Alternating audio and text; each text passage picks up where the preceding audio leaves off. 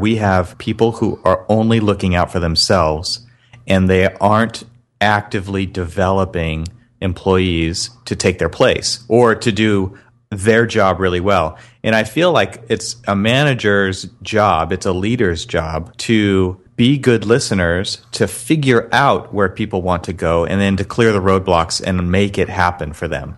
So my job is more than just the things that I do, but it's also how am I helping people get to where their potential can lead them. And that is the opposite of allowing someone to feel like they're pigeonholed.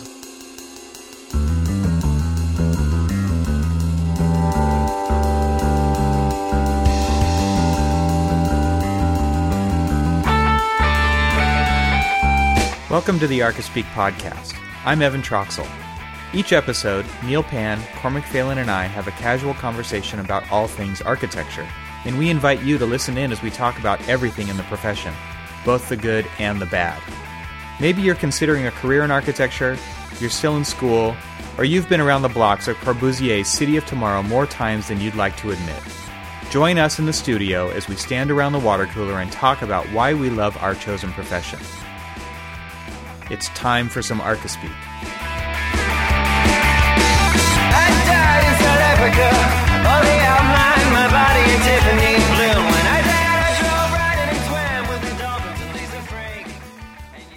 Welcome to episode 54 of the ArchiSpeak podcast. I'm Neil Pan. I'm Evan Troxel. And I'm Cormac Phelan. And first up, this show is sponsored by ArcCat and NCARB. We'll talk more later about them. But first, we got a couple of friends of the show. Friends of the show is back. That's right. And so first friend of the show for this episode is Emily Grandstaff Rice. And so we just want to say thank you to Emily for becoming a friend of the show. I've actually met Emily at the Equity by Design conference in San Francisco last year. So real nice person, and glad to have her on as a friend of the show. And our second friend of the show for this episode is Craig James. And Craig stepped up and donated $50, actually. So he probably gets his name read about 10 different times on the show. So we'll come back to mention Craig a few more times throughout this episode for his donation. So thanks again for Craig and Emily for donating to the show. It helps keep the show going, and we really do appreciate it. So thank you to both of you for becoming friends of the show.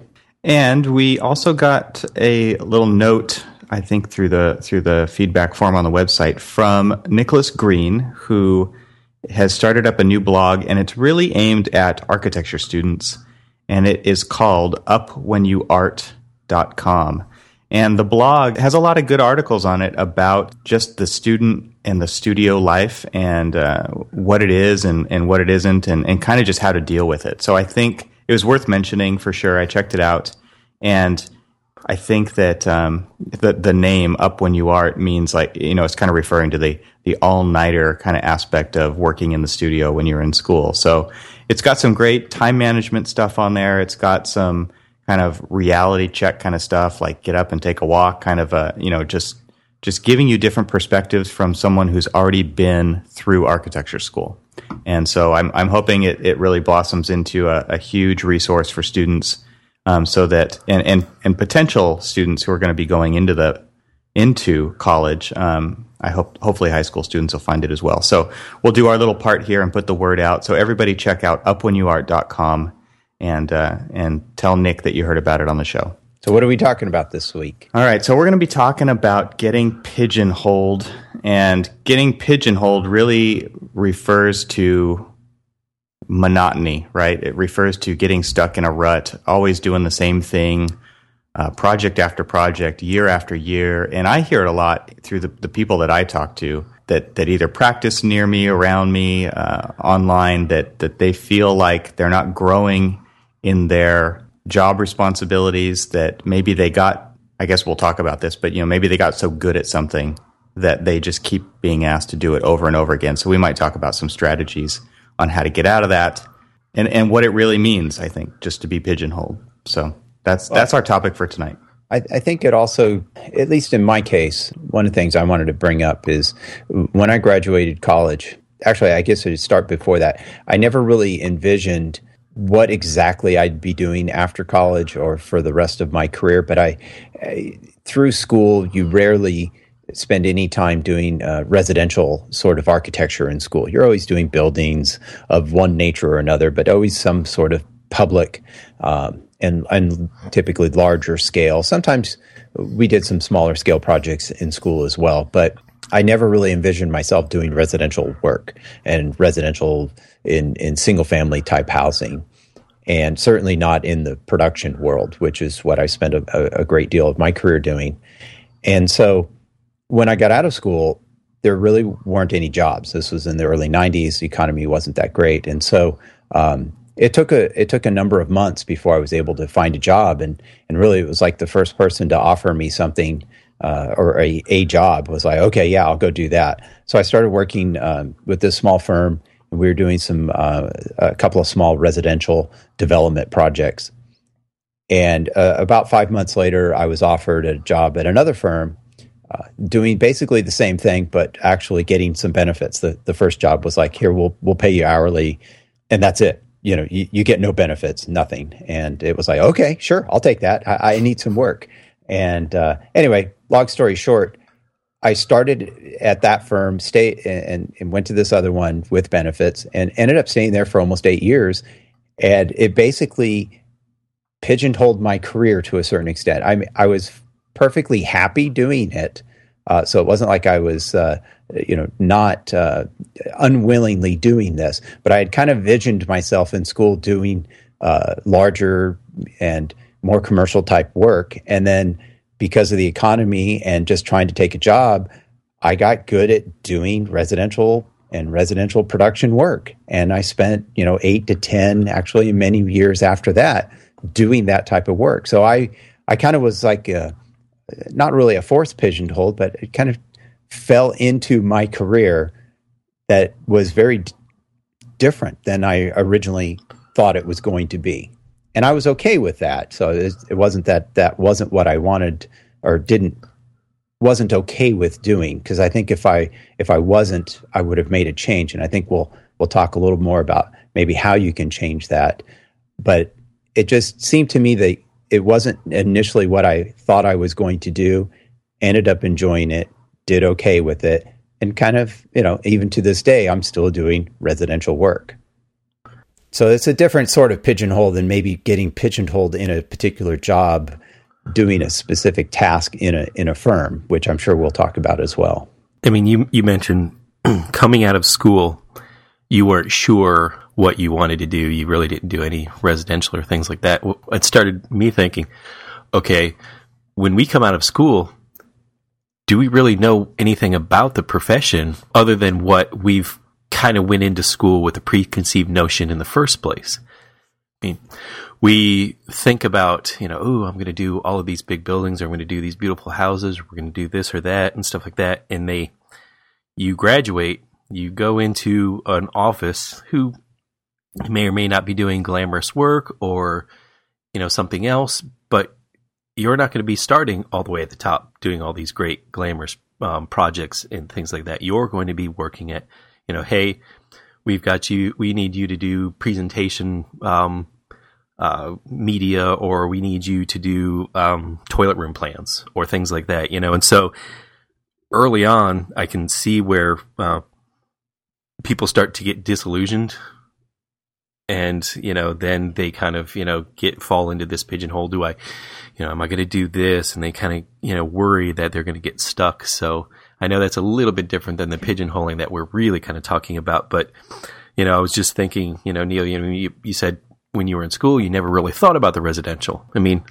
do any of us really know what we're getting into when we do this? Well, that's a great question. And at least in my case, very probably more of a unique case than many people.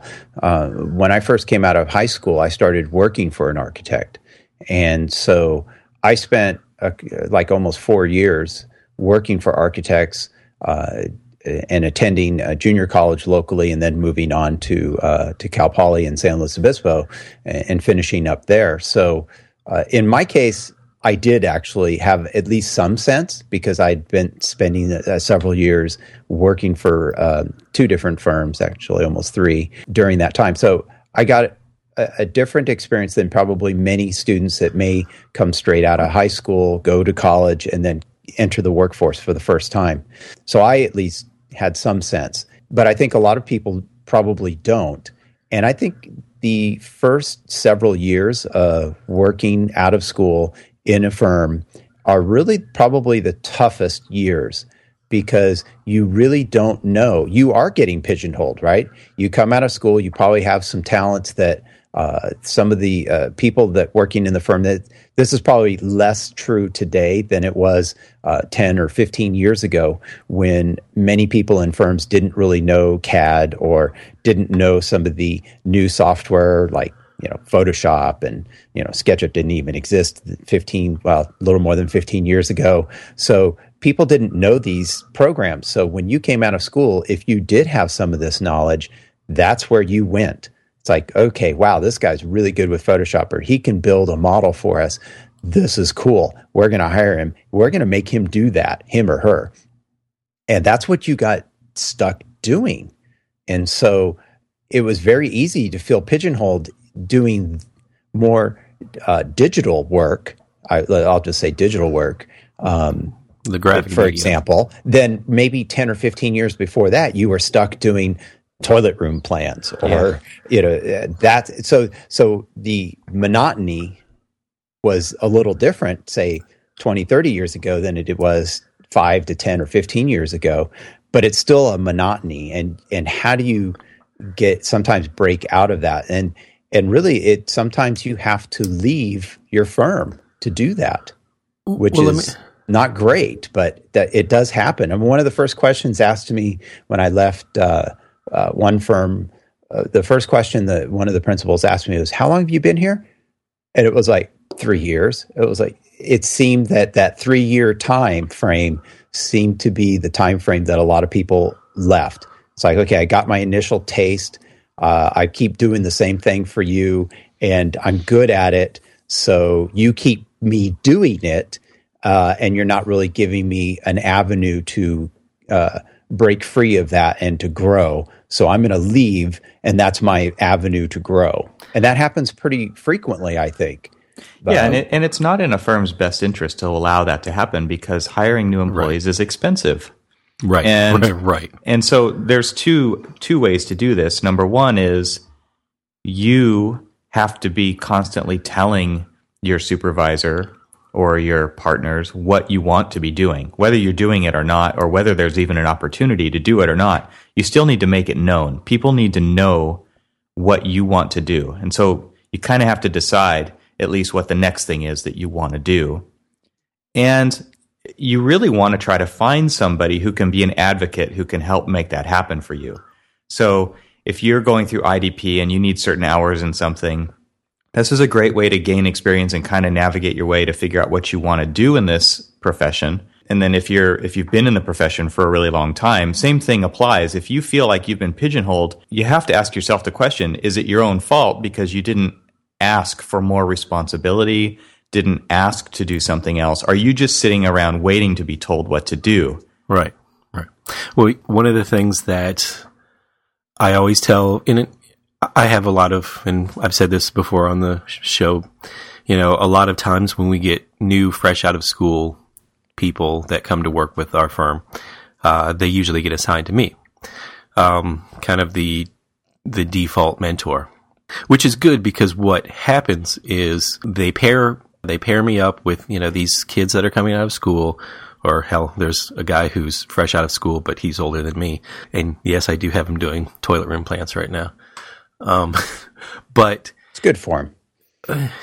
It's actually, that's the one thing that I actually need to be done on a project because everybody else has avoided doing it. But I always tell them, you are what you make your profession. You create your own reality, right? Yeah. What you want out of this profession is what you make it. You have to go and you have to be active in going and looking for additional work. I mean, you can't just go show up and say, okay, I'm here to draw my toilet room plans, or you want me to do some Photoshop work, or you want me to do, some InDesign, layout stuff, and then just collect your paycheck and move on. You've got to be active in actually wanting to shape what you want to get out of the profession. You can't just sit back and be just the recipient. You've got to be the active pusher. Wow, that's just a weird way of explaining it. But hopefully, you guys don't understand what I'm trying to get at. I totally agree with you about you creating your own path. Creating your own reality. And I feel like maybe something we could talk about is ways to do that, because I know for a lot of people that's just really hard to say to somebody, "This is what I want," and because there are a lot of supervisors out there who just don't care, right? And so you could be in a situation where you feel like you can't even bring it up, so what could you do in that instance? Go ahead. I was going to say, one of the things, and, Neil brought it up because he was like, 3 years usually seems about the time frame where people start to move on. And I've noticed that through. I would agree. Yeah. I've now been with the firm I'm at now for going on 6 years, and I've seen a lot of turnover around the 2 to 3 year frame. A lot of it is, okay, I'm starting to understand what the profession is, and I either want more out of it or I want something different. I want a different challenge. And then, there's some that I'm just not getting, I just don't want to do schools, or I don't want to do this. I want to maybe try my hand at residential. Well, yeah, part of it is figuring it out, what you don't like, right? Yeah, exactly. So it's understandable that as you come out of school, there's that learning curve to really kind of figure out what the profession's all about. Because early on, you may not be able to shape your own profession or what you want to get out of it because you don't really know. So, but as you start to develop it, you say, I like doing this, I don't like doing this. That's when you can really start to guide and push yourself into what you really want to focus on. Or a lot of times people will come out of school and they're saying, I want to do sustainability, I want to do these green buildings, I want to do this, I want to do that. And a lot of times we are hopefully getting to a point in the profession where it's just natural. Every building that we do is a sustainably designed building, green building, whatever you want to call it. And you won't have to ask to do that. Everything will be that way. But there are a lot of clients who don't want to pay for that. There are a lot of clients that don't want to pay for that. And we can, as we do in our office, design as responsibly as possible without tagging it or labeling it sustainable or green, because then they start to freak out about how much more it's costing them when it's really not costing them any. Yeah, you just call it anything. Good design. We just call it good design. Yeah. Then they're like, well, I don't want to be here because you guys aren't practicing, sustainable design. Well, it's part of the profession, and so. But there are firms that totally do that, and they only do that, and they attract those clients and projects too. Right, and then they attract those those people who want to work there. Yeah. So, if they don't want to work for, say, us because we're not out there. It's not like one of your top things. Yeah. Right. We're promoting good design, and through good design, we're doing best practices of sustainability. But, not always. We've got plenty of people who, as you said, don't want to pay for the green label. But, so they want to go and work for the green label, firms. Which is cool. That's a cause worth going for, right? Absolutely. But you have to, again, decide to do that. Yes. So that you aren't stuck doing something that maybe you're not good at, or that doesn't work for you. I think that something that everyone should do if you're working at a firm is there'll always be a review, right? I mean, an annual review typically, right? There should be. There should be. You hope be. If there's not, you need to ask. That's a red flag. If it's not happening, that's probably a red flag. Time to move on. But if it is happening, that's your opportunity to talk about what you want to do. So, for instance, I think there's way smaller opportunities before that too. You're not waiting just for that. No, but I was going to go back to what Cormac was mentioning about even sustainability. If that's your big interest, bring that up at that point. talk about it, get a feel from that firm of what their interest level is. Bring it up in the interview while you're... I was going to say, definitely bring it up in the interview. But you may not know about that, right? When you first start, you may have an interest, but anything you may not know about, if it comes up or you develop this interest in whatever aspect of architecture it might be, if it's not happening at that firm at the time that you're already employed, let's assume we've already been employed here. Bring it up in that interview, talk about it, and gauge the interest level. And there's oftentimes, from my experience, there may seem like there's a great interest level at the time you're doing this review, but then there's nothing to back it up. It's like, okay, maybe we need some capital investment to make this happen, or maybe there's some interest. But nothing ever seems to happen. Another 6 months rolls by, and your initiative that you're trying to push just isn't happening. And so you can either make that decision at the time where it's going to happen, and maybe I have to wait a little longer, but keep that dialogue moving. And that's what you were just mentioning, Evan, is that if it's not happening at the review time, that may only happen once a year, but there's nothing to say you can't go knock on the door or send an email and say, I would like to maybe have lunch with you. One of the firm's owners or one of the principals or the person working up above you, or maybe it's one of your mentors that is at the firm. Let's have lunch. Let's have coffee in the morning. And that's what your opportunity to bring that up. That's what we were mentioning earlier in the show about being proactive, about doing something and making decisions for yourself in your career, because that's what this is. This is your career. And it's okay if some of you out there don't want to be that active. I have met plenty of people that have worked at firms that I've worked with that are very happy with, okay, what's next? Okay, I have to do this project. Okay. And they sit down and they do it.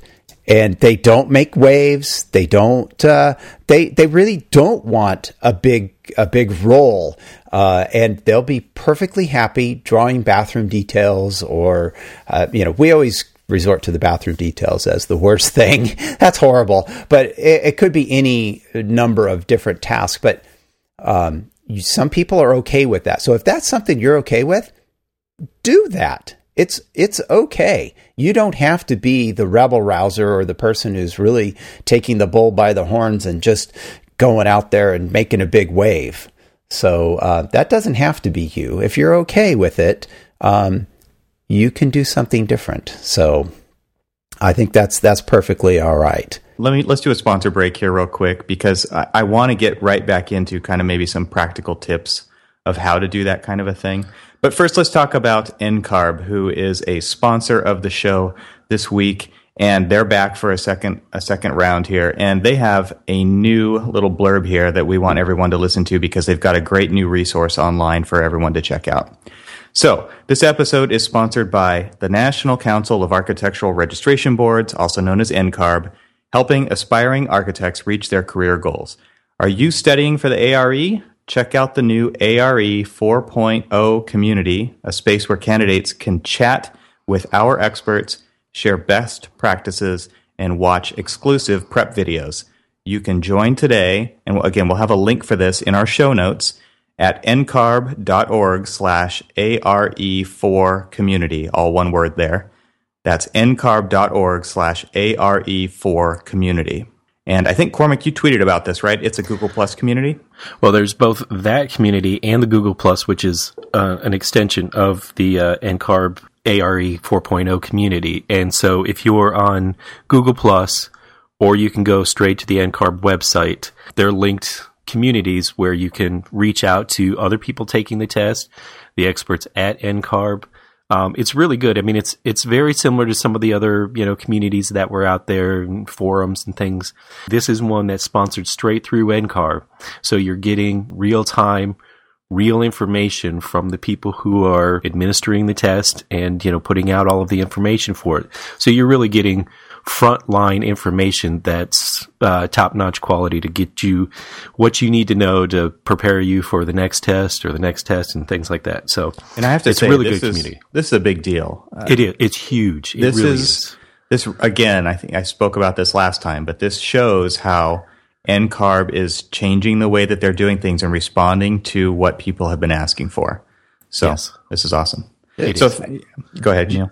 I was going to just say, as you were talking about this, one of the challenges I had when I first took my exams was finding out information. How do I study? What should I study? And how should I prepare? And when I took the exams, they were starting to change. They were moving from the kind of holistic sort of exam to breaking it apart into multiple pieces. At least the 12-hour design exam was moving from one total exam to 6 different vignettes, I think they were. But it was still given as a 12-hour building design exam.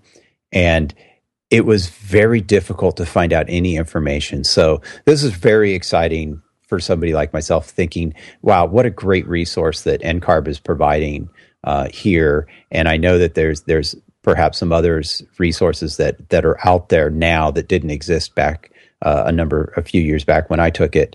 But what a great thing that NCARB is stepping up and providing a forum like this. So I don't know. I think this is really exciting, and I'm glad to see them doing it, and really happy that they're trying to get the word out by sponsoring this show. And so if all of our listeners can give them a shout out and let them know that they heard about this community and appreciate what NCARB is doing from ArchiSpeak, we'd really appreciate that, because it really helps us out. Yep, definitely. So thanks, NCARB, for sponsoring the show. So real quick, Neil, before we move on, when you were taking your test, That was like the Stone Age. I totally get it. I was gonna. What was the chisels best? What was the best stone for making wheels? Cormac, you know as well as I do that you forget all this stuff right after you take the test. That- Whatever that's true, yeah. stone you could find was the best. I totally get why Neil can't remember that. True, Exactly. It was a Exactly. billion years ago. All right, so let's jump back into this. I have a couple tips for people because this has worked for me, and I think this is probably something that is common knowledge, but a lot of people don't do this. I'm really surprised. Is if you have goals and dreams of the things that you want to do, whether it's in the job position you're in or it's 10 years down the road, you write them down. Spend some quiet time. Turn off your phone.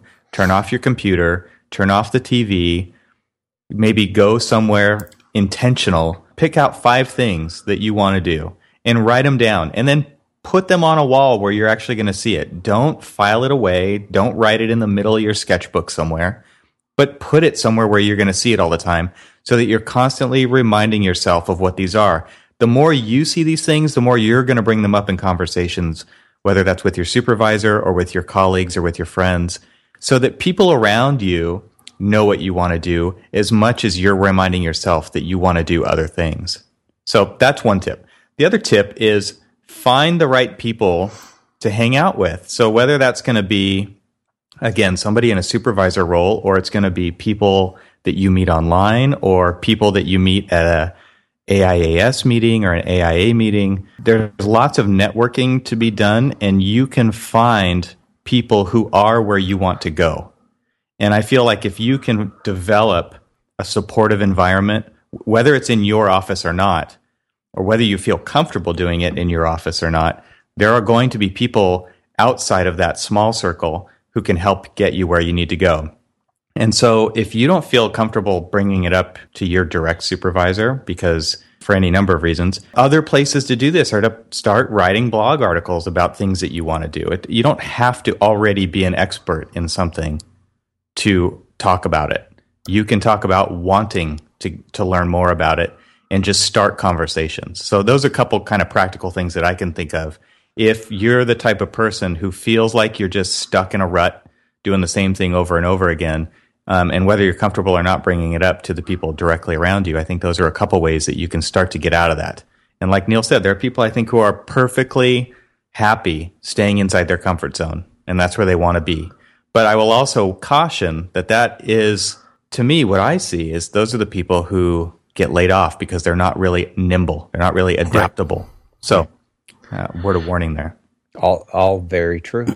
Let me expand on what you were just saying. When you start to develop that circle of other professionals that are, can kind of help you kind of shape the career that you want, be the agent of change. Be the person who, and if you're not sure how to do it within your firm, talk to these other people, the AIAS, the AIA, the local chapters. I mean, hell, forums like NCARB, there's all sorts of different forums out there where you can just sit and talk with other professionals. I mean, we've got a great networking community of architects and design professionals on Twitter that I feel like it's a couple thousand strong of different professionals that interact with each other on a daily basis, to whether it be to vent or to discuss different things. I mean, there are tools out there. But so then what it does for me is it energizes me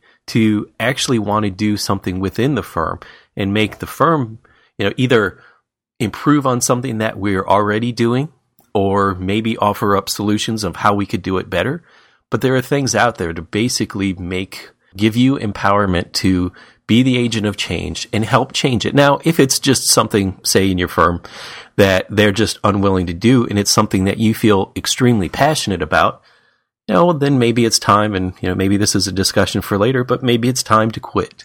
Maybe it's time to move on to something else, or it's just something that you could really try to have within your own firm to try to make it better for make it better for everybody else. But don't sit on the sidelines, and don't just complain about it in private and say, oh, I really don't like this, or I really wish I could do that. Be the one who really kind of pushes you forward.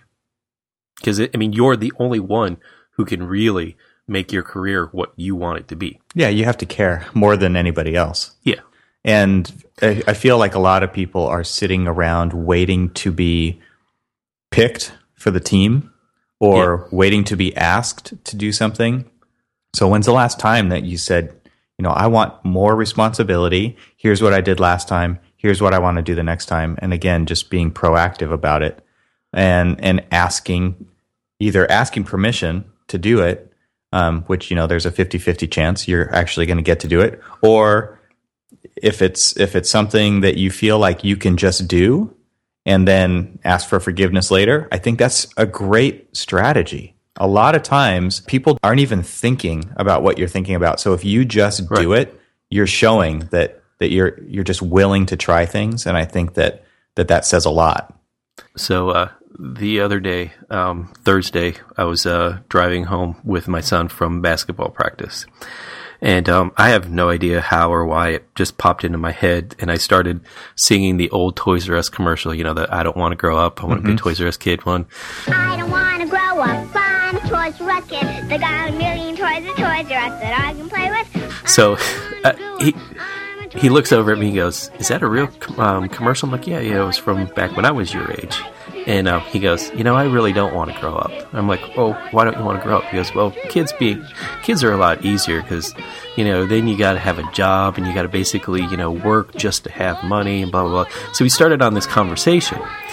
And, I was just like trying to give the fatherly advice, but also just try to, understand where his thinking was coming from. And it's something that we've all, either heard from, our kids or somebody else, or even professionals about, I don't just want this to be a job. I want it to be something that I enjoy. So that's where I had the opportunity to basically talk to him about the difference between a career and a job.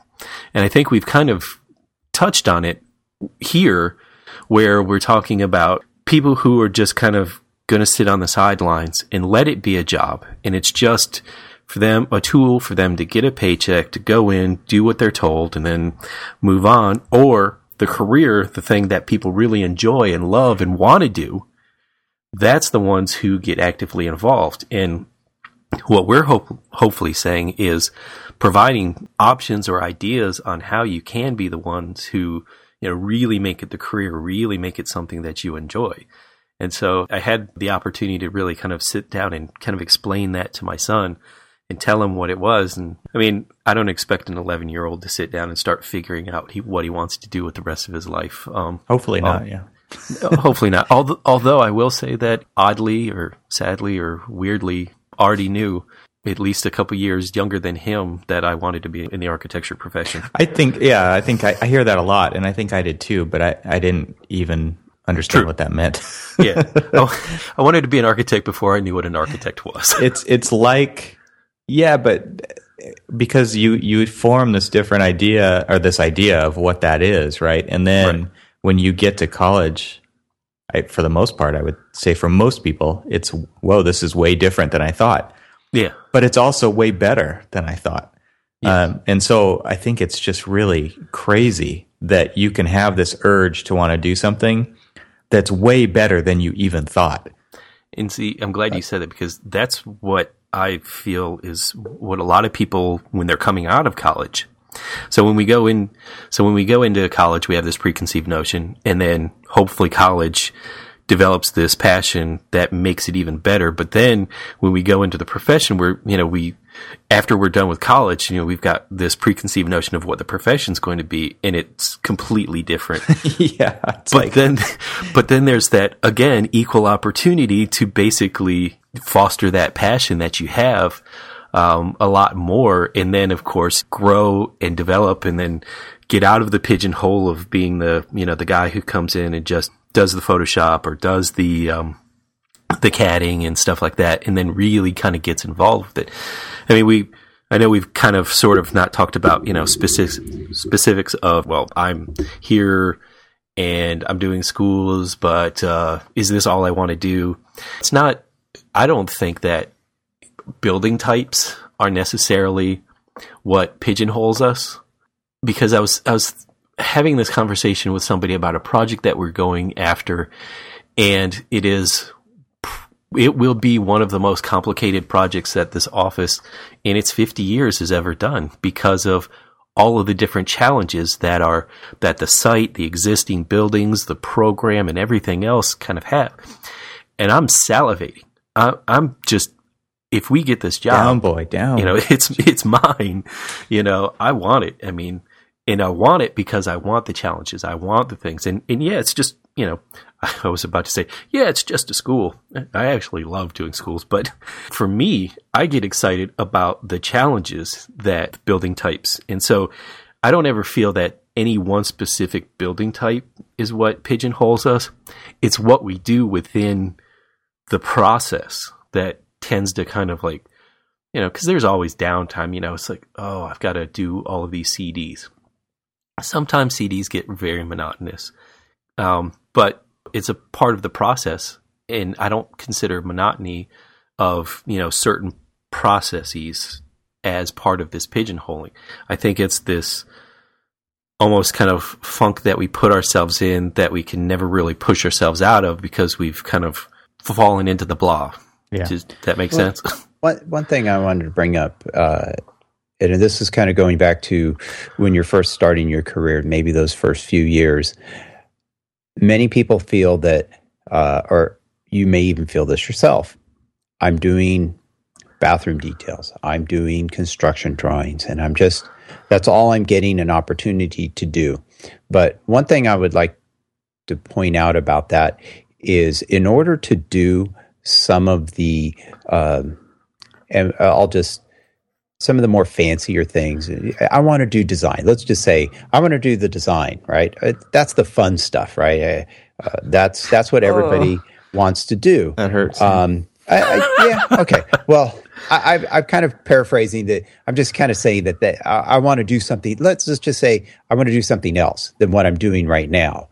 But what I want to get at is, I want everyone to realize that doing those, and I'll go back to the bathroom details, doing those bathroom details is critical in understanding all of the things that go into a building, whether it's residential or commercial, that allow you to design. Because when you're designing, I'll say that's the example here.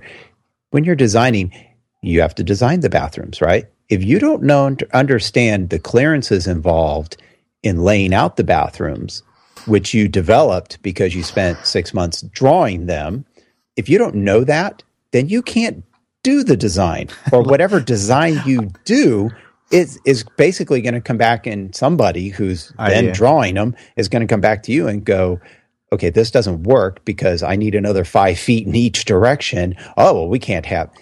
My point is that doing some of the more monotonous work, and I think we've talked briefly about this in past shows, is that you learn the nuts and bolts about how to put together a building, how to put together a set of drawings, how to become useful. How pieces go together. How pieces go together, how to be useful for that firm.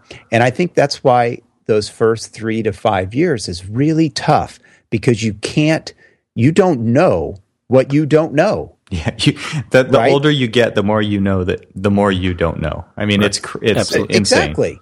And so it takes that time to, and so I encourage anyone who's either just getting out of school this coming fall, spring, or maybe you got out a year or two ago and you're kind of going through this struggle right now with the firm you want. If the firm is clearly not where you want to be or not doing the type of work you want to do, clearly make a change.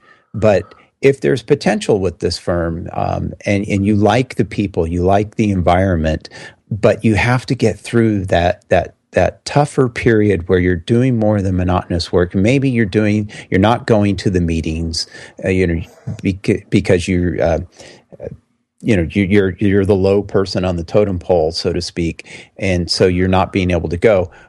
Well, one thing if that's like the case, go to your supervisor, go to the project manager and say, I'm willing to donate my time, for that hour or hour and a half or whatever, to go to a client meeting. I'm going to shut up. I won't say a word. I just want to be there.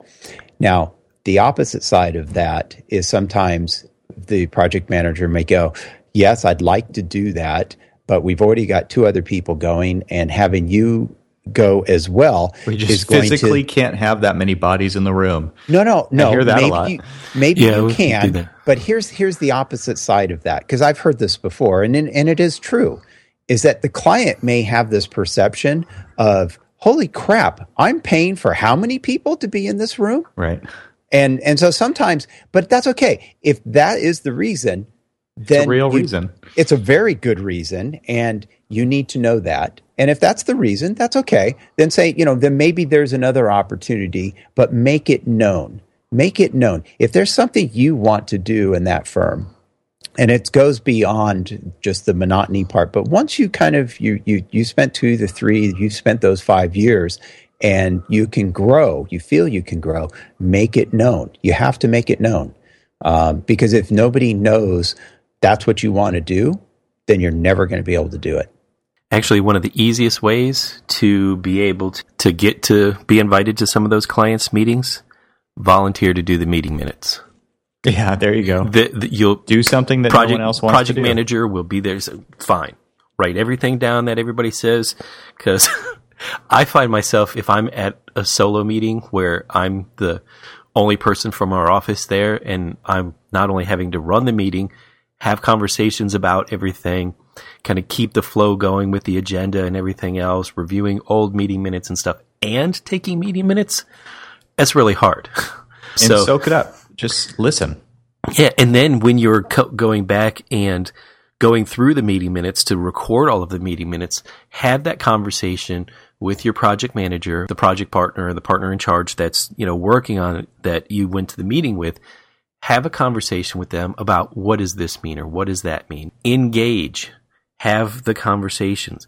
One of the things that I also wanted to bring up is, if you're unhappy with the place that you're at, and you're like, well, I haven't really gotten all of the experience that I wanted to get, and you're getting ready to, you feel like it's time for you to make a move. Think about one thing. And this one thing is, what are you going to be bringing to the next firm if you were unwilling to engage and push yourself to learning all of that? Now, there are firms that they want to pigeonhole you into one particular thing, and you're unable to learn or do that. that's one thing. But if you're unable or unwilling, or let me say the unwilling, to push yourself to learn more, but you're frustrated with the place you're at and you feel like you're going to move on to something else, sit back and think about what you're actually bringing to the next firm. Are you bringing the same thing of what you're doing at the other one that's making you unhappy? Or are you bringing in kind of this new reinvigorated spirit that you want to really push to, learn more? So you've got to weigh the balance of, is it going to be more of the same, or is this really going to be where my career takes off? Well said. Yep. Yeah, well said. Absolutely. Well, let's do another sponsor here. Let's talk about ARCAT. We were just talking about drawing up those bathrooms, and I can think of several examples of times that I've gone to ARCAT for doing that very thing. So, would you like someone to draw CAD details for you? Would you like someone to create BIM objects for you or write specifications for you? And would you like this person to do it for free? Well, you're in luck because ARCAT has already done all of this. You can search the ARCAT libraries for these products and more free of charge and no registration required, which I think is the big one here, to download content. I was just showing somebody this week. They were looking for something, and I said, have you been to ARCAT? And they go there, and they said, oh, do you need to create an account? I said, no, and they looked, they definitely were interested at that point. Yeah. So ARCAT has created a website devoted to you, the building professional, to find building product information fast and hassle-free. Check out ARCAT today at arcat.com. That's ARCAT.com. And I'm assuming that means architectural catalog, but arcat.com is a great resource. So everybody go check it out and let them know that you heard about ARCAT on the ArchiSpeak podcast. And in ARCAT, thank you again, because I looked up and found some acoustic block information. And where was the first place that I went to look? Arcat.com. Yeah. So thanks, ARCAT. The last thing that I wanted to, maybe we wrap up the show, is taking a different perspective. I feel like the whole episode has been kind of from the perspective of the people feeling pigeonholed, but I want to take the perspective of the supervisor position because I feel like it's important for people who are in that position to be good listeners, to always kind of just have your ear to the ground, hearing what people are saying. Even if they don't directly work for you, what is the general feeling of the morale in the office? What is the general feeling of somebody who works for another supervisor that you could run a play for them? How can you help people out? I think that's really what it comes down to is how can we help develop people who are feeling like this? And I have several examples, and I'm sure you guys do too, but when people leave the firm, they're not just leaving the firm, they're leaving you, right? Because you didn't provide something for them.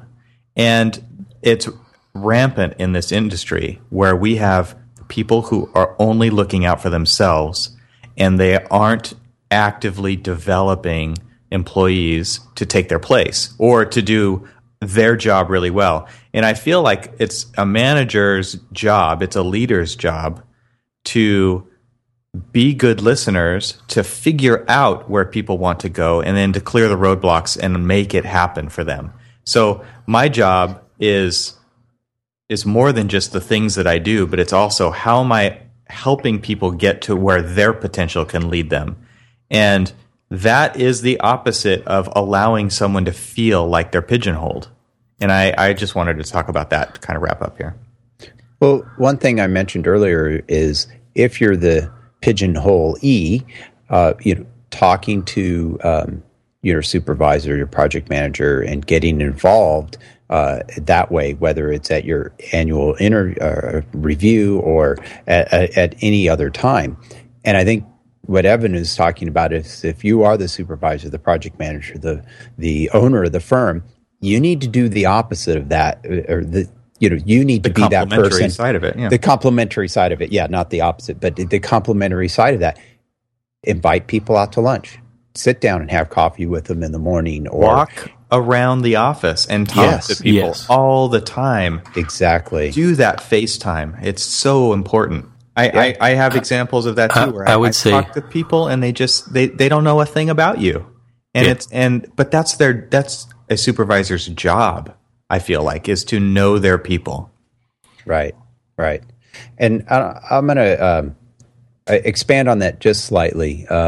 Recently, I was up for reappointment on our local planning commission, and I want to use this as an example in that this was something that I really wanted. It's somewhat of a political process, and you had to get out and talk to the people that are going to be the decision makers in this process. And so where I'm going with this is, as much as you may see yourself, I'm at this firm, I'm doing this job, and I'm trying to do a better job and expand my job. These are life lessons that you can apply in everything that you do. So it's not just getting out and talking to, whether you are the employee or the employer, talking amongst themselves, getting to know you. But this also works and applies outside of the firm in other aspects of what you're doing, whether you are a den leader at your kids' Cub Scouts, or in my case, trying to be on the planning commission and being involved in my local community in that aspect, or just reaching out to the new planning commissioners that have been appointed and getting to know them, because you're going to be working with them on a weekly or biweekly basis, and you need to get to know them so that you can work better together and reach goals that you're trying to get to. And so these are all, we may be talking architecture specifically, and how do you deal with being pigeonholed at a firm or in your career. But this goes beyond just architecture, and it goes out to everything that you do in your life. And that may be kind of obvious, but I think sometimes you need to point that out. Yeah, it helps to hear it again and again. Definitely. Well, you said it all. We said it all. So let's wrap this one up then. And I'm just going to say that if you do have questions or comments, please share your experiences. If you were pigeonholed, how did you break out of it? Are you pigeonholed? What do you feel that you can or can't do about it? Come to archispeakpodcast.com, leave comments on this episode, reach out to us on Twitter at archispeak. On Twitter, which is ARCHISPK. But if you've really got a compelling story, how you were successful, let us know. We'd love to put it on the show. So reach out to us and give us a call, leave us a message, 415-484-8496. We enjoy doing that, and we've kind of, nobody's been calling us for a while, so we need some love here. Let us know you're out there. Let us know you're listening. Share your stories with us, and we'll put it out there for everybody else to learn from. Yep, that's why we're doing this. Absolutely. That's why Cormac is doing this. Yeah, that's exactly why. Wait, we're not getting paid? Dang it. No. Hey, and we're getting closer to the AIA convention, so let's get those conversations going about what we're all going to do when we get there. We want to know who's going to be there, who's a listener to the show. We might have some special stuff to do there. So let us know. Tweet us if you're going to the AIA convention in Atlanta. Does anybody want to host us? Buy us some barbecue? We're up for barbecue for sure. It's totally paleo, yeah. Let us know, and definitely reach out and let us know if you want us to be there, and what we can do. Hopefully meet up and do some things there. So yeah, we'd love to meet people. Absolutely. Well, with that, guys, thank you very much, and we want to remind everybody to stay subscribed. And thanks for listening. Go to iTunes, leave a review if you like the show. If you don't like the show, email Neil. And thanks again. I appreciate it. Thanks, everyone. Bye. Bye.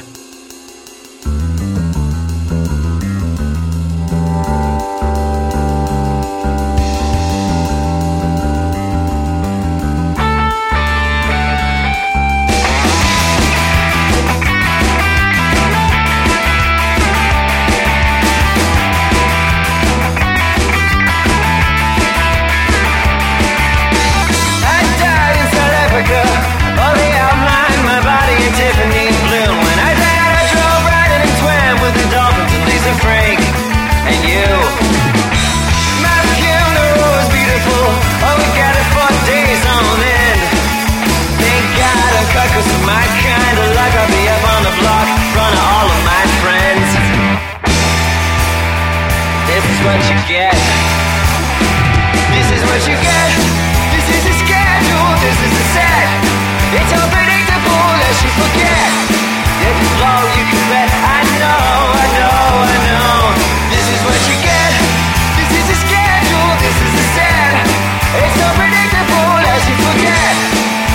all you can bet. I know